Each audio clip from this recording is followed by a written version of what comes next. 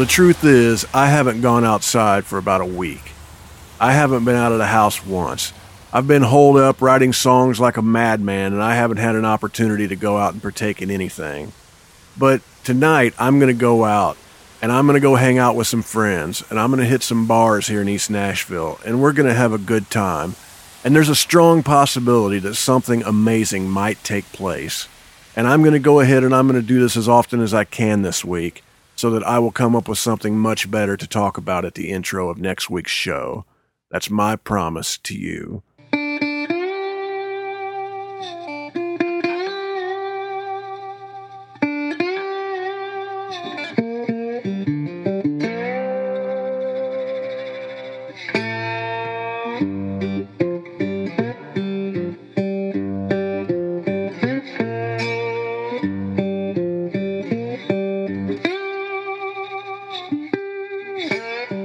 Hi friends, this is Otis Gibbs, and you're listening to Thanks for Giving a Damn.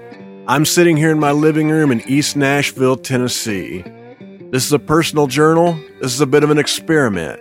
I like to say right up front that I haven't the slightest idea what I'm doing, but I decided to do it anyway. And this show was founded with the idea that there are only two people in art that matter.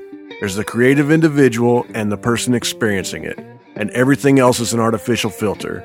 And this is a way for me to share things with you guys without any filters whatsoever. My guest this week is Peter Cooper. Not only is Peter a singer and songwriter, but he's also the senior music writer at the Tennessean in Nashville. And if that wasn't enough, he's also the senior lecturer in country music at Vanderbilt University's Blair School of Music. And you can find out everything you need to know about Peter at petercoopermusic.com. Peter and I hooked up at our buddy Eric Brace's house here in East Nashville. It's also the Red Beat Records headquarters, and we recorded this. And afterwards, we sat around and talked for another hour or so. Peter's a bit of an encyclopedia of country music history, and just got a lot of great stories, and I love hearing that kind of stuff, so I just sat there for another hour listening to it. But we have a lot to get to, so I think we ought to jump right into this. Here's Peter Cooper.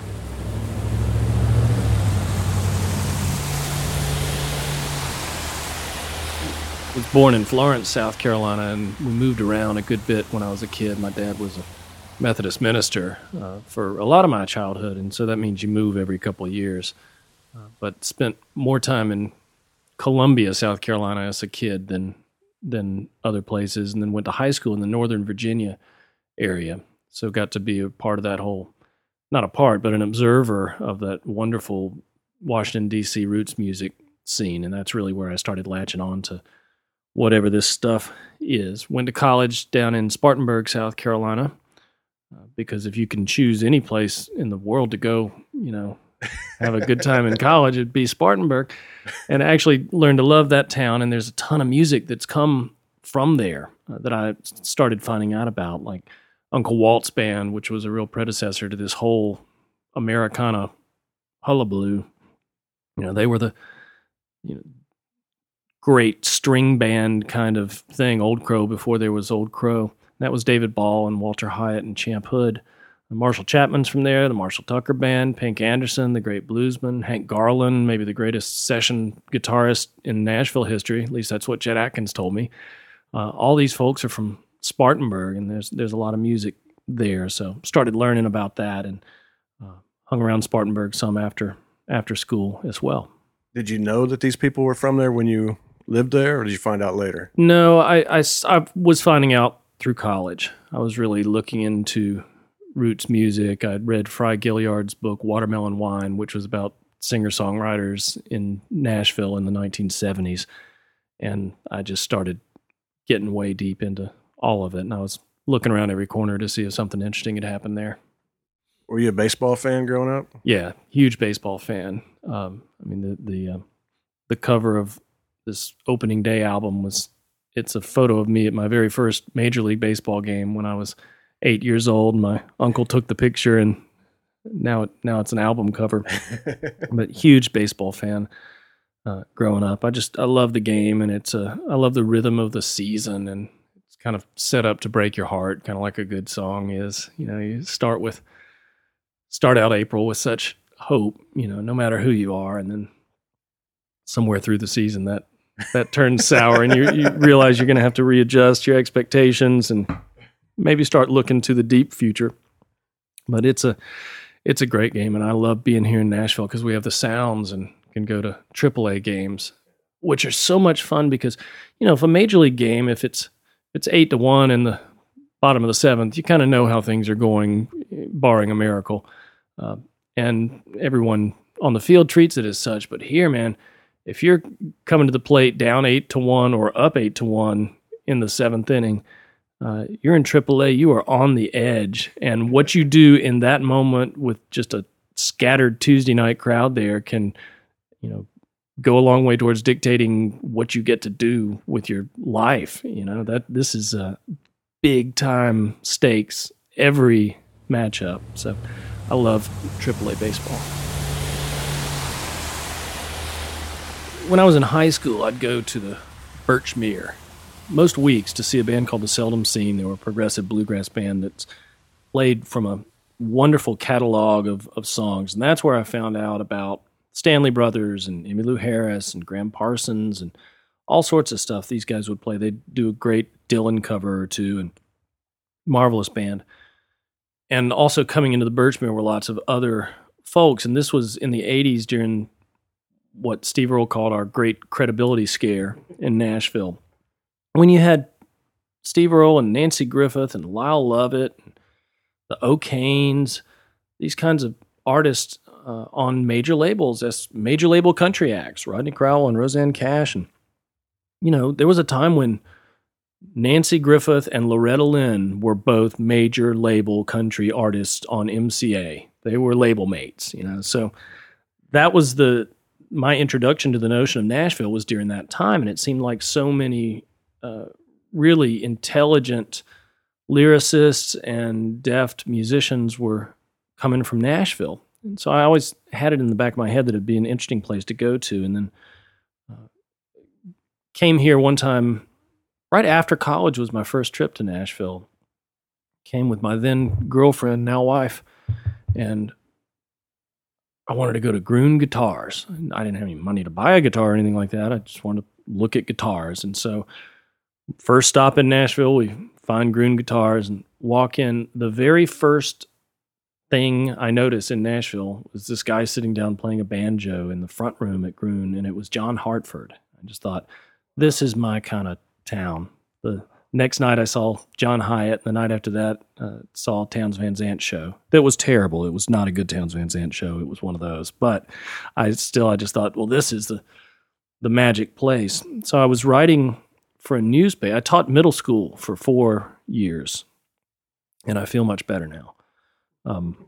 But then I wrote a book about the history of music in Spartanburg, South Carolina, which, as I said before, is actually a really interesting place. Kind of like Lubbock, Texas, one of those places. I don't know why so many people come from there, but they do. And after I wrote that book, the newspaper in Spartanburg called and asked if I wanted to write for them, if I would consider quitting middle school teaching. And it took me a quarter of a second of deep thought before coming back with an emphatic yes to that. Yes, I would consider. I have been considering it every moment of my life for the past 4 years. So I went to work as kind of a general assignment reporter. I'd cover a drowning or some political event, but I'd also write a weekly column about music and started doing that. And then a job came open in 2000 at the Tennessean in Nashville, and I just applied and got lucky and got to come here with a job, which is a luxury not afforded many people. And so March of 2000, moved here and was so happy to be here, just immediately captivated by this place. Did you move to the east side originally? Yeah, I did. I moved to the east side. I rented a house for, a year or so, and then they were going to sell that house. I had to get out of there and found another house on just down the street. And East Nashville was still some brave urban pioneering going on. Good spectator sport was our first night in our house watching drug deals go down on the sidewalk. And that's all right. This was the last place near to town, near Nashville proper, where creative people could afford to move in. And so as a result, we've got this wonderful pocket of talent. It's not just music, it's chefs and it's baristas and it's painters and it's photographers and authors, and it's just such an inspiring place to walk around. You know, you can't duck in and out of the coffee shop because you're going to see 12 fascinating people that you want to have conversations with. It's a really good way to live your life, is at every turn bumping into interesting people who remind you that maybe you ought to be working on being interesting too.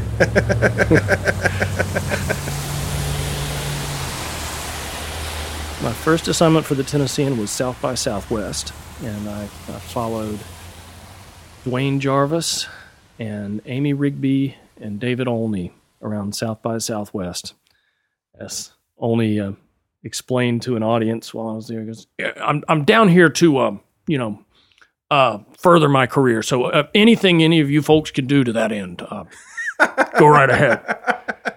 And then he had a meeting with this guy who was explaining to him about the internet. And this is in 2000, and he wasn't really too hip to the internet and all the possibilities that were there. And the guy's going, David, we can do this, and giving him all sorts of technical things to think about. And David goes, look, I just want to be the master of my own domain. Okay? Can we do that? Absolutely, David. Absolutely.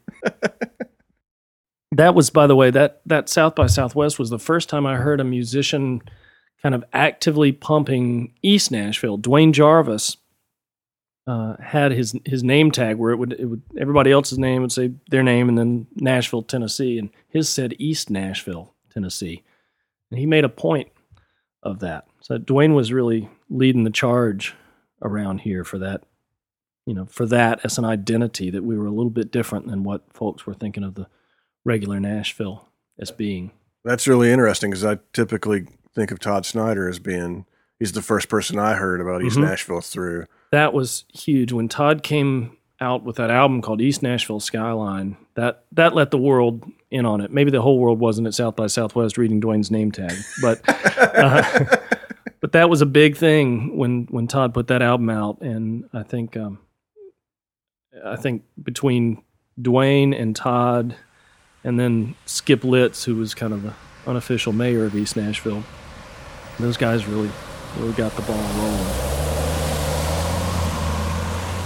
When I'm writing stories, I want people to pick the paper up and see the story, or go online, or however it is that you kids consume media these days.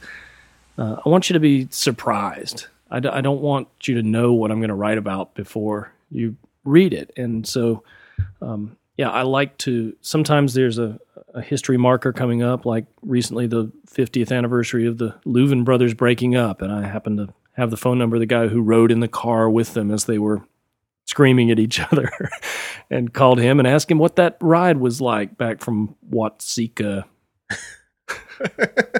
to Nashville. Said it was not altogether a pleasant ride, actually. And I had written about Woodland Sound Studios some, and about the Will the Circle Be Unbroken album that was recorded there. That's here in East Nashville. And got an email from this guy named Glenn Snoddy, who said, hey, thanks for writing about Woodland Studios. I ran that place for years and years. And I was like, Glenn Snoddy, I know this name. And turns out he's 91 years old, and he met me out at a little restaurant near where he lives, and just told me the whole story about how he invented the fuzz tone guitar pedal. And it came about because they were working on a Marty Robbins session for a song called Don't Worry. And Grady Martin was playing guitar, kind of a clean-sounding electric guitar, and something malfunctioned. And it came out with this crazy fuzz tone. And everybody at first was like, oh, man, what are we going to do? We're going to have to stop the session. And then so I was like, well, it's kind of cool sounding. And so then other people started wanting that tone after that song got to be a number one hit by Marty Robbins. And so someone was coming to town, I think it was Nancy Sinatra, was coming to town to record and specifically requested the fuzz tone. But the thing that had malfunctioned and created the fuzz tone was now entirely broken. So they had to figure out something to do. And Glenn Snoddy just goes to work and replicates it through a guitar pedal that he devises, creates this thing. It works great, sounds just like the fuzz tone on Don't Worry by Marty Robbins, and takes it to the Gibson Company in Chicago. He doesn't play guitar, but he has a friend plugs in and plays this thing, and Gibson bought it up. He's got his name on the patent, and it didn't sell all that well the first couple of years, but then over in England somewhere, the Rolling Stones are recording, and Keith Richards has one of these things, and they're doing a song called Satisfaction, and he plugs that in and goes, dun, dun, dun, dun, dun, dun, dun, dun, dun. And sales went pretty well after that hit the market. So, yeah, that's thank you, Glenn Snoddy, for the sound of rock and roll aggression. You mentioned Woodland. That's right here in East Nashville. And there's a lot of great history there. I'm a sucker for hearing the stories of the local history, and sometimes it's hard to find that information. But I know The Circle Be Unbroken was recorded there, and I believe I heard Dust in the Wind was recorded there. And I met a couple guys from the Little River Band when I was touring in Ireland, and they told me a few of their hits were recorded there. Yeah, bunch of stuff there. They would take a lot of outside of Nashville acts, and then a lot of inside Nashville stuff too. Loretta Lynn cut a lot of stuff there. It was really a happening place, and in a part of town that was not really happening at that point. Glenn Snoddy said they pretty well had to lock the doors during the daytime because you had to be careful. One time there was a police chase, and it ended up inside of Woodland, them chasing the guy into Woodland. They'd forgotten to lock the door that day. So, it was a good studio because people had to make an effort to go there, and it was not a place with a bunch of creature comforts. But the most amazing session had to have been Will the Circle Be Unbroken, where you had the Nitty Gritty Dirt Band coming from out west. They had yet to come to Nashville to live, and were not considered a country band, but they had this notion inspired by Earl Scruggs and his Earl Scruggs Revue that was a cross-generational band. They had this notion that they, as long-haired youngsters, could get into the studio with their heroes of roots music and make music with Mother Maybelle Carter and Earl Scruggs and Doc Watson and Merle Travis and Roy Acuff and Jimmy Martin. So all those folks, every time I pass Woodland, I just imagine those people walking through that door, and looking around and going, okay, we're going to do what? Huh? And it worked out really good. Acuff had to be convinced because he wasn't much into the long-haired folks. Otis, he might have been a bit wary of you. But Earl Scruggs' wife, Louise, vouched for the Dirt Band guys, and Earl said they were good boys, and so Roy said, okay, and they went ahead and cut. And it turned out to be a pretty magical deal and a nice textbook for how we can do things. One of the greatest things for me about being involved with music has been the chance to be around Lloyd Green. For those who don't know about him, he is, I hate to make these people's legacies arm wrestle each other. I say he's the greatest pedal steel player of all time. That just means he's my favorite, is really what that means. But pretty dang good. And certainly in the discussion, if anybody's wanting to argue about the greatest, they have to be arguing about Lloyd Green. He's played on over 100 number one records. He's played with Paul McCartney and actually turned down the invitation to be in McCartney's band Wings because he was doing too well here in Nashville on studio sessions. He played on all the great Don Williams stuff. He played on the Byrds' Sweetheart of the Rodeo, so they're at the kind of big bang of country rock. Played with Johnny Paycheck, Charlie Pride, all the way up through the great 80s records Ricky Skaggs made and Nancy Griffith made. And he's still playing now. He plays on my records. And He's done with all those other folks, I think. And the way I work with Lloyd is to give him guitar vocals of the songs that I'm working on, just me singing and strumming pitifully, and just say, Lloyd, here you go. You do your thing here. Create what you want to create. And effectively, I'm asking him to write music, these steel guitar symphonies, which is a kind of a jerky thing to do, I suppose. But he takes that freedom as a nice license. Steel guitar players get minimized in the studio a lot, and they get told what to play. And just play a little pad here, which means try to play nothing in such a way that it kind of, in the back of some listeners' mind, they're going to think, oh, maybe this is country because I think I heard a steel guitar. It's capable of so much. It's symphonic in its sweep. And so I made one album called the Lloyd Green album that had bass was only on one song because I found that the bass frequency would get in the way of Lloyd's steel a little bit, and just wanted to hear that whole thing, the whole spectrum. So he's just the most inventive musician that I've ever been around, and just good as gold as a person as well. And there are people who make records without him, and I can't figure that out.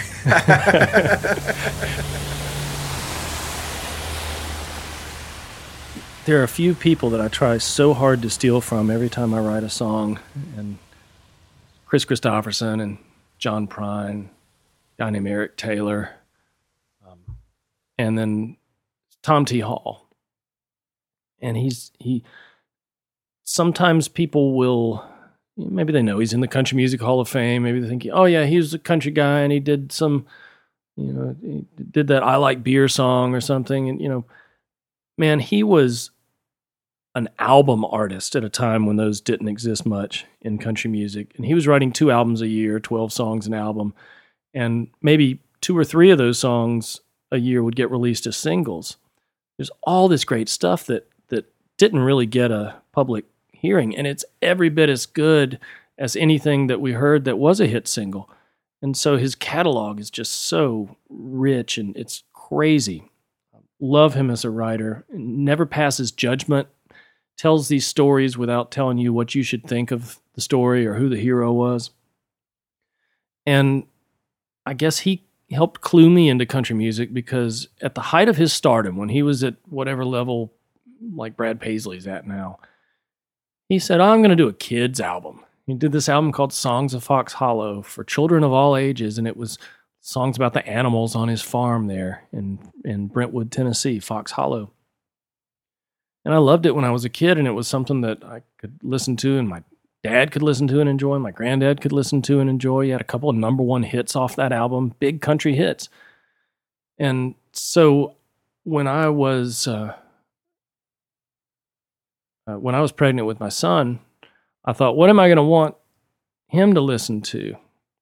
Maybe not the whatever song the Purple Dinosaurs singing, or the little things that go blip, blop, bloop. I thought, man, Tom T. Hall's Songs of Fox Hollow album. In fact, the first thing that was played in the delivery room after he appeared, my son, not Tom T. Hall, was Tom T.'s I Love.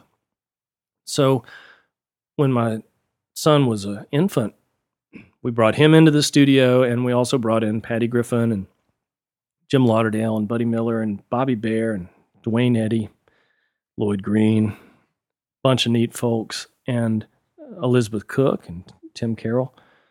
And we re-recorded the Songs of Fox Hollow, song by song. And the studio wasn't just any old studio. It was Tom T. Hall's home studio at Fox Hollow. So it's one thing when you call people and say, hey, we're going to do a Tom T. tribute album. Do you want to cut a song? Maybe so. But when you call Patty Griffin and say, hey, do you want to go to Tom T.'s house, hang around, hear him tell stories, and then sing a song for him? That's a pretty good ask. And she did. And she got to see Tom T. sitting out. He wasn't telling us what to do or giving us opinions, but he sat on this little couch while we were recording. He was in the control room. And when Patty was singing I Love, first she worried about singing in front of him and said, I'm what if I miss a lyric or something? And Tom T said, well, if you forget a lyric, just make one up. That's what I did. Then she sang that song, and I'm playing guitar just about 2 feet away from where she is, and it's just blowing my mind. And I look out at the control room, and there's Tom T sitting there on a couch, a little tear coming down his eye, just loving it. And that's a neat day's recording work. We made her do it one more time too, not because she had fouled up the first one, but just because we wanted to hear her do it one more time.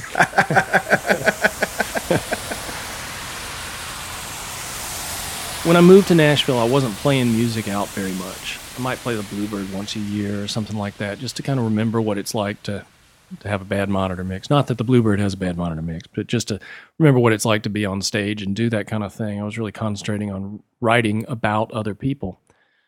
And one of those people I wrote about was Todd Snyder, and we got to be friendly, and we found that we shared John Prine and Bobby Barrett sessions, and got to sitting around singing songs for each other. And he asked if I'd go out on tour with him. This is in probably 2005. So, oh, sure. That sounds like fun. And so then he broke the news to me that if I was going to go out and open shows for him, that I would lose a lot of money unless I had something to sell out there. And so I was trying to figure out what that should be, plexiglass, or what should I sell? Like, no, man, you need to have some music, have an album. So I went in very quickly and recorded a little EP with Lloyd Green on steel and had that out so that I wouldn't lose a lot of money when I was out with Todd. And that really thrust me into doing this in earnest. So Todd really was a big factor, and we can blame him for that. And he's been terribly supportive of me throughout this ordeal. He's a great guy and just loves to play. I'm not sure that people understand the extent to which he works at his songcraft, and the fact that he gets up every morning and works on what he calls his poems. It's not some kind of idyllic existence where you just float around. You got to put pen to paper, and you got to work at this stuff and chip away at this stuff and find the place where inspiration meets craft. He's a really good example for that. But I've probably got a lot of stories, but I remember one time I was playing bass for Todd. I played bass for Todd on The Tonight Show, and on the David Letterman Show, and at some other concert appearances, and I'm a terrible bass player. Maybe I'm a great hang. So we're playing one time in Des Moines, and we had an afternoon gig at this amphitheater there at the zoo, and it was pretty fun, and we had a really good show. It was me and Todd and Tommy Womack, and Todd's friend Dave Zolo was playing at this little club in Des Moines that evening, and we didn't have to be back to Nashville until the next day. So Todd tells the crowd, "Hey, if you've been having a good time and want to come out, our friend Dave Zolo's playing at whatever this little tiny bar is, and we'll probably show up and jam with him. So, come on if you want to." So by the time we pulled a tour bus up to whatever the little club is in Des Moines, there's a line around several blocks. And this is a place probably held like 85 people supposedly, and they had jammed 150 or 200 in there. We had to fight our way to the stage, to get there. It was insanely packed. And we got up there and played with Dave and just had a ball. But we were playing things that we could play with someone with whom we'd never played before. So that meant we were playing Chuck Berry songs and, the songs that we all know and love, the canon, I guess. And it was free for anybody who wanted to go in there. For those who got there, they didn't have to pay a cover charge or anything. And so Todd's singing on something and gets done, and this drunk guy fights his way through the crowd to the front. And he had been screaming from the back, and we were pretending we couldn't hear him screaming from the back. And now he's up at the right by the stage, right, in Todd's face, going, "Hey, man, quit playing covers. We didn't come here to hear you play other people's songs. Play your own damn songs. And then there was this like moment of where the cacophony became non-cacophonous. You know, it was that weird, awkward, silent moment where maybe somebody drops a fork at the back of the room and you hear that. And then Todd turns around to us in the band and goes, "Hey, Tulsa time in E, the long version."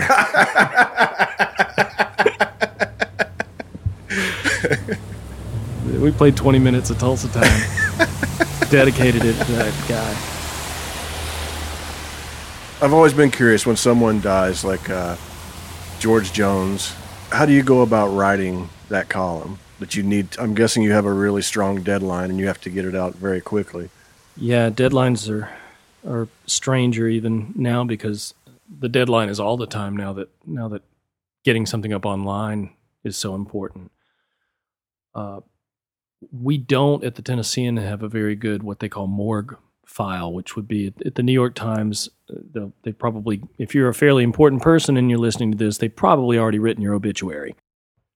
That is not the case necessarily in Nashville for our country musicians and for the musicians that I wind up writing about when they pass. It's a terrible, glorious assignment. And George Jones, I'd got a call from his hospital room the night before he died saying things were not looking good. And I stayed up all night writing about him. And when I got the news in the morning that he had passed, I fairly quickly was able to have something up online because I had spent the past 8 hours doing that through the night. It was like being in college or something. But the really strange part of it comes when it's somebody that you know, and that is often the case for me. You know, George Jones is somebody that I knew. He was a person. Most recently, and probably the hardest one I've ever had to write, was when Cowboy Jack Clement died, and he was just a complete inspiration as a person and as a musician and as a music maker, and always try to live by his mantra, hey, remember, we're in the fun business. If we're not having fun, we ain't doing our job. But got the word that he had died, and then I had to quickly process that information, you know, spend a few moments thinking about what that meant for me, you know, that my friend was gone, and then attempt to put a lifetime into some kind of perspective in a way that somebody who picks up the newspaper and doesn't know a lot about him, you know, this is kind of my last chance at an introduction introduce these people to who this great man was and what he did and why and how. And so those are tough to write. The pressure is trying to do justice to these people. I mean, remember when Chet Atkins died and Waylon Jennings looked at me and said, "Write him up as good as you can, Haas. You can't write him as good as he was." That's the pressure. Man, the pressure of when about a year after I'd been in Nashville, I met Johnny Cash, and I did something that I don't normally do before I was supposed to talk to him. Before I was supposed to interview him, I said, "Man, before we start, I just wanted to say thank you for the hundreds of hours that were better than they would have been if I hadn't been listening to you singing and to your music. Thank you. I'm just a fan. Thank you." And he said, "Well, Peter, I'm a fan of yours too. That newspaper hits my yard every morning. I read what you have to say. I read what you said last week about blah, blah." And at first I had this tremendous, like nearly floating feeling that I hadn't had since the time I tore my ACL and was introduced to morphine. But it was really great for a moment. And then after about 10 seconds of feeling really good, it hit me. Johnny Cash reads what I do. That means that thing I wrote last night on deadline that I kind of, you know, farted out there, Johnny Cash read that too. And the thing I'm supposed to write next week, Johnny Cash is going to read. And that's the pressure. It's one thing to be worried about what an editor in a newsroom is going to think, but it's another to know, like, I know for sure that Tom T. Hall has a Tennessean subscription. And so that means that anything I write about music is going to be read by people who know the whole deal about music. And they're going to know whether I'm telling the truth or not, and they're going to know whether I know what I'm talking about. Do you ever have any moments when there was someone reading it that it turns out bad? Yeah, there's always somebody who's going to take something some other way, and now they can publish their views via the interweb, and that's fine too. And that's the small cost that you have to pay when you're lucky enough to do what I'm doing when I'm writing about music. One time I got an email that said, "Get paid for your opinion." It was like some kind of email scam. And I was like, I do. That's cool. Through the years, I have, this is a strange sentence, but I've gotten to be friends with Kris Kristofferson. Very first concert I ever saw when I was 5 years old, Kris Kristofferson and Rita Coolidge at Carowinds Amusement Park. And he's a wonderful guy, and he's big on beauty and truth. He's big into those concepts. He likes to tell the truth. He's not a bullshitter. And I had heard a story from him about how at a Madison Square Garden function, it was Willie Nelson's birthday thing, he was walking around backstage, and Toby Keith was on that show, and Toby had said something to him about don't do any of that lefty shit out there, Kris. And Kris had a quick and verbally violent retort, that involved, well, let's tell me when you've served your country and, when you've fought for this country, and then you can tell me whether I can spew my political opinion. Kris was an Army Ranger. And so I'd heard that story, and it was unsurprising that was the way that situation went from both sides. And then Kris wound up telling that story to a guy who was writing a piece about Kris in Rolling Stone magazine. It was actor. What was the guy's name? Ethan Hawke. Ethan Hawke, yeah. And Ethan Hawke penned a really good piece in Rolling Stone about Kris, and I thought it was very good. And it came out, but it related that incident, but they didn't mention Toby Keith's name. They just said, I don't know if the editors didn't want to put Toby's name in or whatever, but they said, it was a one contemporary country singer who has a song about how we'll put a boot in the ass of our enemies or something like that. That's a paraphrase, but it was obvious that they were talking about Toby Keith. And I had heard the story from Kris anyway. And Chris's camp had actually seen and fact-checked the story, by the way. So, he was aware. The Rolling Stone story? Yeah, the Rolling Stone story. So I was writing in some little quippy column about, there's a neat Rolling Stone story by Ethan Hawke about Kris Kristofferson. And, the one weird thing is that, it mentions this contemporary country star who has a song about putting a boot in the ass of our enemies, wonder who that could be. And I wrote, might his name rhyme with Moby Teeth? So I'm in Vegas at the Academy of Country Music Awards, and word comes to me that Toby Keith is furious, apparently not with Ethan Hawke, but with me, and feels like I had made fun of him somehow by writing Moby Teeth or something. Okay, so I offered to meet up with the esteemed Mr. Teeth and talk to him about it, whatever, and didn't do that. But no, he wanted to make a public showing out of it. And so at the ACM Awards, even though he didn't win anything, it's traditional that anybody who wins comes to the little press area and tells you how it feels to win. But he came down and to like do a whole professional wrestler scream fest at me. And I bet you thought that was funny, didn't you? I was like, at the time.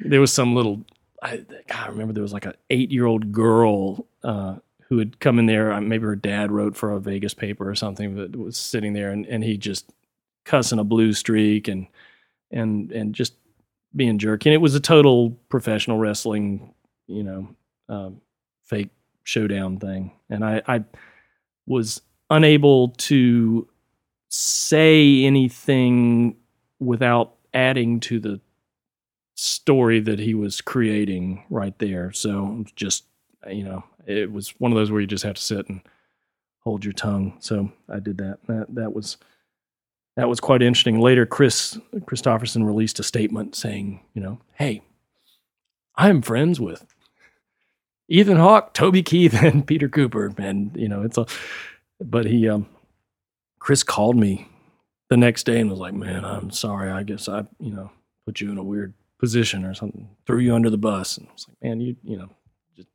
it's all good. And I'll take being Chris's friend on public record. If I'll take whatever tongue lashing Moby Teeth needs to give for that. Did Chris Kristofferson say to you and on the phone call that is actually what happened that night? Oh, Chris and I had talked about that before, and yeah, certainly that was. He corroborated that. Yeah, that was yeah. I would think that a man who advocates putting a bomb up someone's ass might be a little more thick-skinned with the press. Yeah. I'll also say this though. I've only had a couple of bad interactions with these people, and in each case, it was with somebody who's I don't sit around and listen to their music for pleasure. When I moved to Nashville, a lot of people told me, don't ever meet your heroes. They'll disappoint you. And I've found that to be entirely untrue. And I found that you don't get to be Chris Kristofferson and write songs that are that smart and empathetic and brilliant without being a smart, empathetic, brilliant person. You can't do it. You cannot fake a Chris Kristofferson song. You can't fake Sunday Morning Coming Down and not be that guy. And I've found that time and again, particularly with songwriters, that they are the people in those songs, and there's no removing them from it. And they're not trying to fake you out. They're not trying to act one way. They're trying to open up their heart. And when they do that well, and something beautiful pours out, there's a reason for that. These are often just beautiful people. When Amy and I first moved to Nashville, about a week later, we ran into Chuck Mead, and he told us that there was a party going on here in the neighborhood, and told us we wanted to come out to it. It ended up being at your house and your neighbor's house. And I remember on the front porch was a band which consisted of you, Tim Carroll, W.S. Holland, and Cowboy Jack. Yeah, and Jen Gunderman. Chuck Mead. And Eric Brace. And I remember sitting back and thinking, well, this is going to be all right. Welcome to Nashville. Yeah, right. And it was all right. And that's a good welcome to Nashville moment. Things like that really can and do happen here. Yeah, I stood on my neighbor's porch and played Blue Suede Shoes with the guy playing drums who played drums on Blue Suede Shoes. Yeah, and played Cowboy Jack Clement songs with Cowboy Jack Clement. That's pretty incredible. That's good. For no dough and just having a ball. That's what this town can and should be, and on a good night, what it is. There were about 18 of us sitting out in lawn chairs in the front yard. Just kids running around. Yeah. Oh, yes. I really appreciate you meeting up with me over here at Eric's house and chatting with me. At the Red Beat Records headquarters, that's where we are. Man. Red Beat Records headquarters. Yeah. Beautiful. This is the Nerve Center. Man, it's been a ball. I love this podcast, and I download every one and listen to them. I think you're doing a great job, and it's helping me understand more about people whose music I admire and that I listen to. It's a really neat window into folks, sometimes that I thought I know really well, and then I find different things out about them listening to this. It's a really valuable thing you're doing here. Thank you. I'm just making it up as I go along best I can. That's what we do. I'd like to thank everybody for listening in, and I'd like to thank Peter for meeting up with me at our buddy Eric Brace's house here in East Nashville. And you can find out everything you need to know about Peter at petercoopermusic.com. If you'd like to help support this show, just go to otisgibbs.com and you can pick up a CD, a t-shirt, you can download any record I've ever made, you can buy one of my photographic prints, you can buy one of Amy's records, you can buy one of Amy's children's books. But anything that you buy, we'll mail from our living room to yours, and we'll even put in a little thank you note. If you'd like to help out but you're a little short on cash, just go to iTunes and leave us a 5-star review. Leave a comment. Subscribe while you're there, and you'll get a brand new episode free every Wednesday. But if you enjoy this show, or you enjoy my music, or you enjoy Amy's music, please take the time to tell a friend and help us spread the word. And if you'd like to send us a message, we'd love to hear from you. Just send it to info@otisgibbs.com. I'm Otis Gibbs. Thanks for giving a damn.